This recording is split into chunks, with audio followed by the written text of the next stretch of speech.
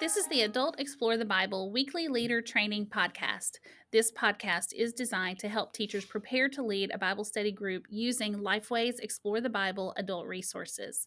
Each week, we review the Bible passage for that week's study, we examine some questions teachers may face, and we give some teaching tips along the way. This winter, we are studying the first 19 chapters of Genesis. I'm Amber Vaden, your host, and today I'm joined by Gia Thornburg and Dwayne McCrary. Gia serves as an editor on our Explore the Bible team. She also leads a Bible study at her church using Explore the Bible and just brings wise insight to our conversations. Many of our listeners may recognize Dwayne McCrary. He was the Explore the Bible team leader for many years and this podcast host. Now he leads all of Lifeway's ongoing Bible studies for adults, which includes Explore the Bible, but also Bible Studies for Life and the Gospel Project. Gia and Dwayne, thank you both for being here. Well, thank you for inviting us. It's always different being on this side. I'm not sure which one is more challenging. Thanks for having us. Yeah. Well, it's nice to have familiar people, and it's nice to have you both. Today, we're looking at session 2, where we will discuss Genesis chapter 2, verses 7 through 9 and 15 through 25. So we'll just jump in. I'm going to first share our outline just to give a brief overview of what is taking place in these verses. And then we will dive into some questions that either you may have or that your group members may pose during your group time. The first part of our outline begins with chapter 2, verses 7 through 9, and we have titled that Placed.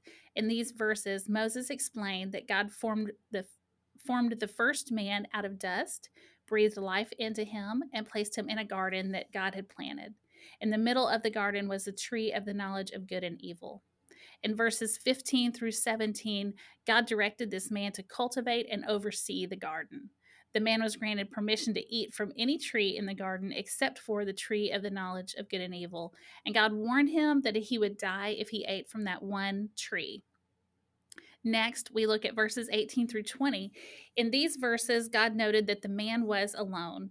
Each animal and bird was reviewed and named by the man. However, none of the animals were suitable partners for the man.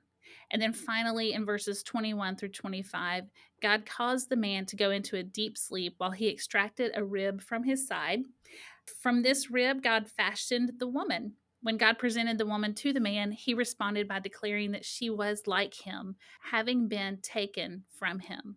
This confession serves as the foundation for a man leaving his parents' household to take a wife in covenant. Moses described the couple as naked but not ashamed before God or in each other's presence. Our summary statement for this whole session is this: God created man and woman to work together as one in his creation. So it's maybe a familiar passage for a lot of our group leaders and maybe even group members. But let's just begin with some questions. Gia, our first question is for you. How does the creation account in chapter 2 differ from the account in chapter 1? And why would Moses provide each of them? Sure. So, one way that we can look at the differences between chapters 1 and 2 is chapter 1 is kind of your big picture. So, in chapter 1, you see a general overview of all of the days of creation and what God created on those days. So, you see God creating a space and then filling a space. You see Him create the heavens, then He fills it with stars, right? He creates the seas, He fills it with fish. So, we have this general overview of the days. And then chapter 2, we move into zooming in from that big picture to a particular day of creation and a particular one of God's creation, which is man and woman. And we see the details of that part of that account. And so, why does he do this? We need to also remember the context of this book. So, Moses is our writer, and he's writing during a time when the Israelites are in the wilderness, most likely, waiting to go into the promised land. So they're going from one pagan land, Egypt, to another pagan land, Canaan. And so we can think of, they'd probably be familiar with these pagan creation accounts. We have a pack item on these pagan accounts too, pack item 9, but to kind of summarize those, they would describe the creation in a very passive way, especially the creation of humans in a passive way, very impersonal, unintentional, as if it was by chance or out of boredom. And Moses here, especially in chapter 2, is emphasizing that humans are the climax of God's creation. He created them purposefully in his own image, right? These pagan gods wouldn't have done that. They would have Mhm. been threatened. Humans would be below them. But God creates us in his own image. He does it personally. He personally forms Adam out of dust and breathes his life into him. He takes the rib from Adam to create the woman. The word forms in there is actually the word for build. He builds the woman so that Adam can have a helper fit for him. So Moses is, reminding them and us that we are purposefully made in his image. And I just feel like that really resonates with us today, especially too, being in a culture that doesn't always believe that we're built with purpose. And it's encouraging Mhm. to us to see Mhm. this detailed account, to know that we are intentionally made, even if we live in a world that doesn't also believe that or agree with that. That is so helpful. It's just one more example of how the very initial pages of God's word really lay the foundation of how we're to understand who God is and who we are. And so what you just shared kind of weaves into that really nicely. Thank you. So our second question, it is for you, Dwayne. How is God's provision of work a blessing instead of a curse? A lot of folks view work as a negative thing, but we Hmm. need to remember that God gave a work assignment prior to the fall. And so that pain, those blisters, the hurt of blisters, all that kind of stuff happened after the fall, so that work was intended to be a joy. The writer of the adult commentary did a great job of explaining it in these two terms. He notes, the commentary writer notes, that in this context, this assignment that was given to Adam gave him an identity, number one. He represented God in this context. He represented God in the garden. His work was to represent and be a steward of God's character and his intention for creation. But beyond that identity, the writer of the adult commentary notes it also gave Adam a purpose. He was to watch it. Both of those things work together to make a blessing. You imagine what it would be like if you didn't have an identity and you didn't have purpose. That would actually be a curse if you didn't have those two things. God's assigned us an identity and a purpose, and it ties to the creation here. I would make this point too. That verse 15 of chapter 2, where it says he's to work it and watch over it. That word watch over in other places has the idea of to guard, to be the one who makes sure it stays the way it is or rule over it, those type of things. That's going to be much more important when we get to chapter 3. When we see the fall take place, we're told that there will be a cherubim who's placed over the garden, and that cherubim will now watch it. Initially, the purpose of Adam was for him to be that watchful person over the garden. A cherubim wasn't needed because it had already been assigned to Adam. And so those things really help me get a handle on the idea of what God wants us to do in creation.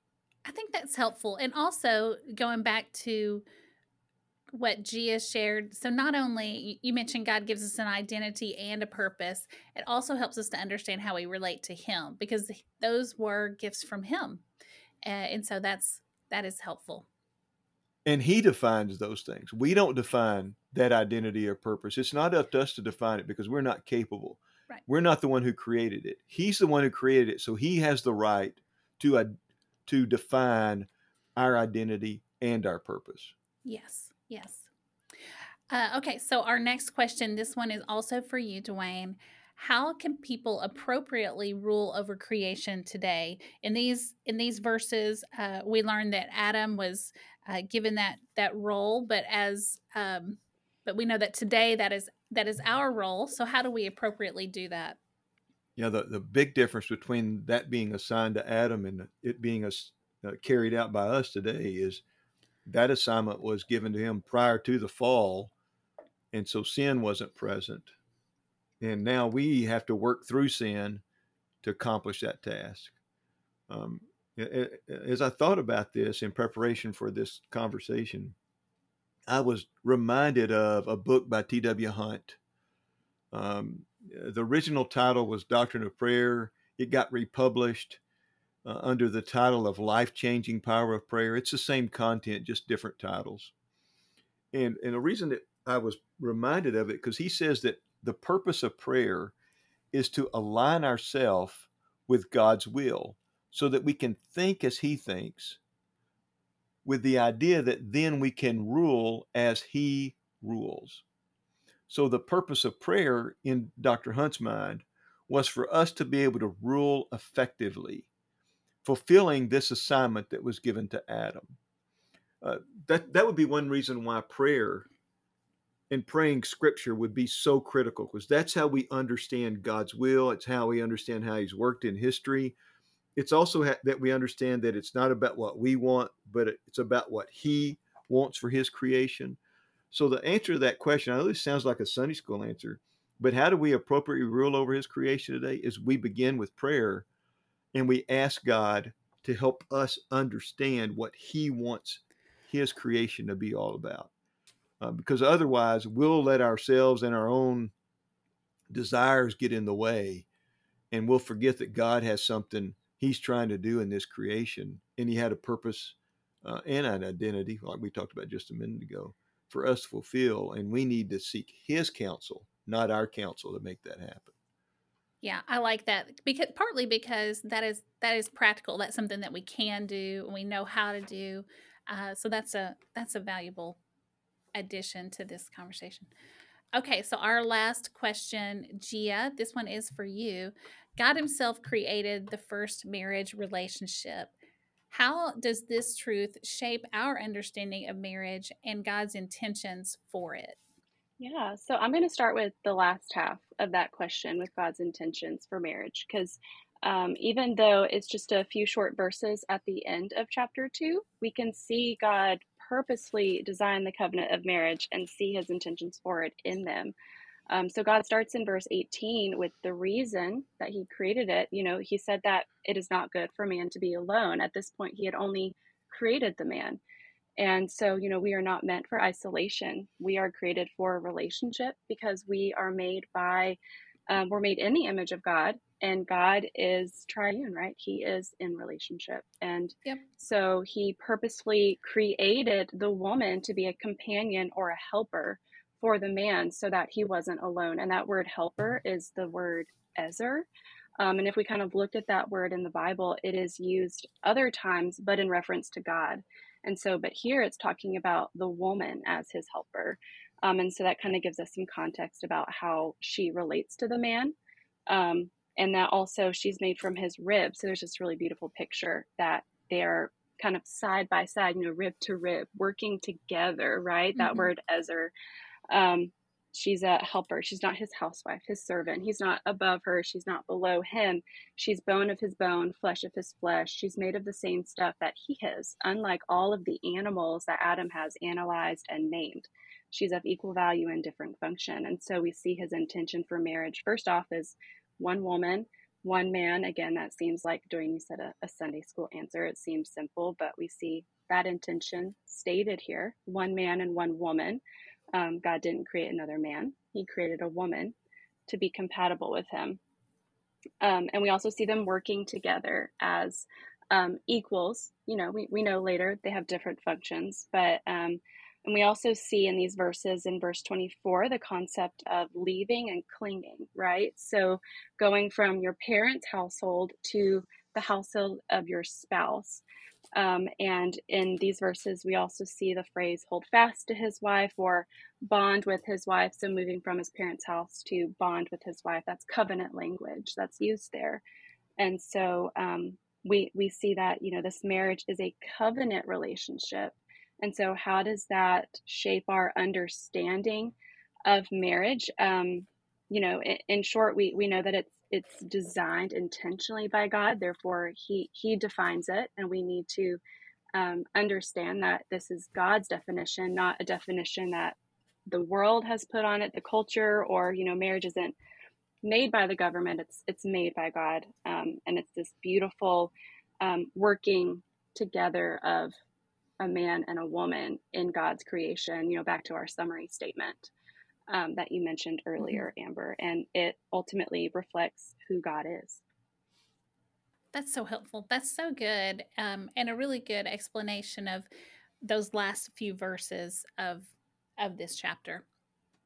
Each week, we also try to highlight something in the leader guide that could be helpful to you as you lead your group discussion. And so this week, I want to bring some attention. Pack item number 7 is available in the leader pack or in the digital leader pack if you get that one. And it is a handout of a timeline of Genesis. It's just really interesting and kind of helpful. It might provide some context of the time frame that we are talking about in this early book of the Bible. And so the Genesis timeline, pack item number 7, could be a really good part of your discussion. If you have that, you have permission to make copies of that and hand that to your group members as you discuss it. Before we go, let me remind you about Extra. Each week, we identify a current news event and describe a way of using that news story to introduce and or conclude the group time. So these teaching ideas are free and you can find them on the Explore the Bible website by going to goexplorethebible.com/leader extras. Gia and Dwayne, thank you for being here. Thank you for letting us be here. Thanks. It's always nice to have you both.